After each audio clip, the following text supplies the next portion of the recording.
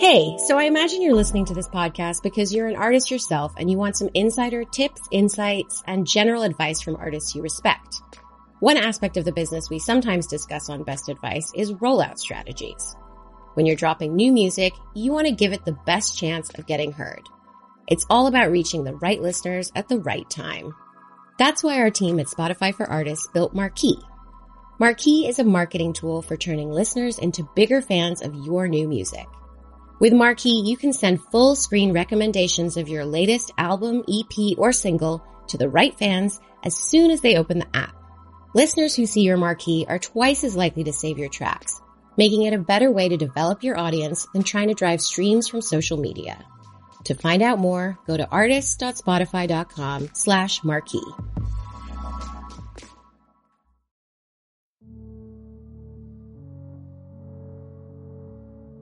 I'm Rachel Swaby, and this is Human Race, a podcast from Runner's World. Each week, we'll tell a story about runners and the world of running.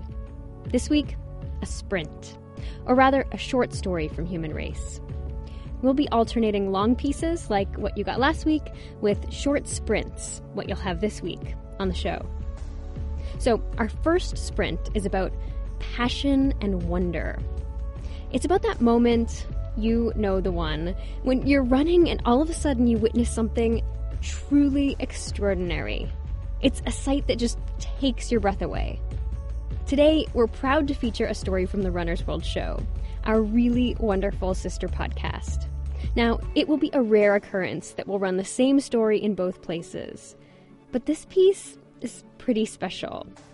In the story, Runner's World site director Chris Kraft brings us on a run with him. And what he sees? Well, it is just out of this world. I'll let him give you the tour.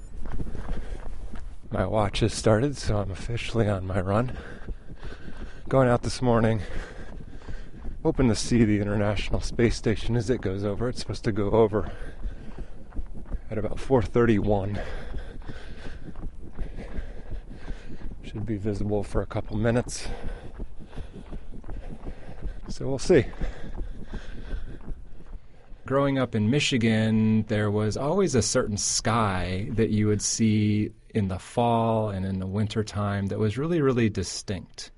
And, you know, even in the daytime. And so I've always, loved that. And then we lived in Florida for a while, and there's another, distinct sky that happens in Florida. And whenever I go back to those places, that's one of the things that I always see and notice is just the sky.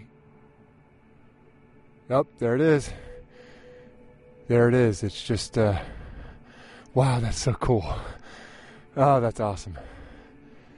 It's, it's kind of in the eastern sky, but it's just this little white speck. Little white speck just kind of slowly, steadily moving across the sky. Oh, that's so cool. Among all the other stars out there, it just looks like a star that's moving on by. That's awesome. So I've been on the International Space Station, the ISS, 2 times. The first time for 6.5 months, and the second time for about 5 months. My name is Sunita Williams. People usually call me Sunny. I work at the Johnson Space Center, and I'm a Navy pilot and an astronaut. What first drew me to the sky was probably watching birds. My dad's an avid bird watcher, and we used to go with him on walks, and he would identify birds. But, I think I liked more watching them fly through the branches and stuff like that versus identifying who they were, to my father's chagrin, I think. I've always been a morning runner. I just love to get out there really, really early. For a time, I was going out between 4 and 4:15 in the morning every day. And there's not a lot to see then. It's dark. But the one thing that is always visible is the sky. I love running in the morning. I think it's a great way to start your day. And if you get up early in the morning and you're out there before the sun comes up, you can, usually find Orion and the Big Dipper in our sky here.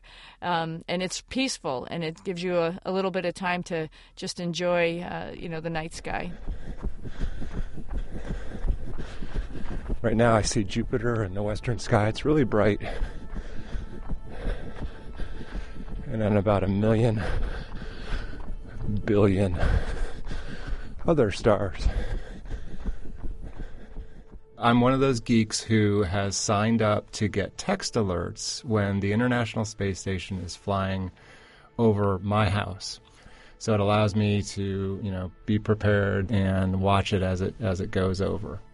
Looking at the Earth from ISS, you can't help but think about the people from home, and you find, of course, you initially want to find where you live, but then you start really looking at the planet as a whole and understanding of how small amount of the planet is really land. You feel both very, very small, and I also feel like I'm the only one seeing that at that time because there's nobody else out. And so it's just kind of a cool feeling of being both alone and also kind of connected to this one thing that you're seeing. How much of it's water and how much is going on in the water. You could see coral reefs, different blooms of algae and icebergs and different patterns as the seasons change. And it really makes you appreciate what a wonderful planet we have. And so I think it gives you a different feeling of awe and perspective. I'll just never forget seeing this meteor as I was kind of coming up on this hill and just seeing this, streak across the sky. That feeling of awe. I was on a run. It was about 5 o'clock in the morning. I was running up this hill close to my house near Atlanta. Really clear morning. And then as soon as you see it, it's like, you want to hit replay and see it again. But that it's gone. And it was just so cool. And again, just one of those moments that is just on any given run, there can always be a moment of just kind of bliss, or just true awesomeness. The time I saw the Northern Lights on the International Space Station while we were on a spacewalk, and the only thing between me and the Northern Lights was essentially my visor at that time, was just unbelievable. It was incredible. It sort of blew me away as I was seeing, this green glow poking on the Earth, hitting the Earth, and dancing around the Earth. It's pretty spectacular.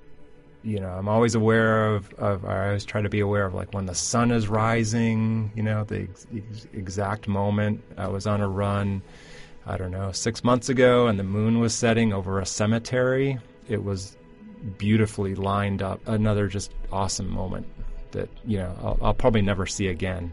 I always try to be aware of what's going on, and that often leads me to be looking out, into the kind of the heavens. There it goes. It's kind of making its way. Well, it is making its way eastward, and it's getting low in the sky now. Probably won't see it for many more seconds. I can still see it. Very cool. Tomorrow it's coming over twice in one morning. I get 4:40 and 6:16. So I'll be out running tomorrow, and I'll look for it then. So hopefully late next year, 2017, the Commercial Crew Program will be sending me and my compadres to space, and maybe we'll get another shot at looking at the planet from space again. So looking forward to that. Okay, so I'm going to track it when you're back up there, and I'm going to know when you're flying over my house. I'm going to be out running. I'm going to give you a wave like I always do, and I'll expect you to give me a wave back. Is okay. We'll try to wiggle the wings from the space station when we fly over your house. So give us a heads up. That was Chris Kraft and the astronaut Suni Williams. You can learn more about Suni, including more about her Boston Marathon in space, on our website at runnersworld.com/audio. The story this week was produced by Sylvia Ryerson, Christine Fennessy, Brian Dalek, Chris Kraft, and me, Rachel Swaby.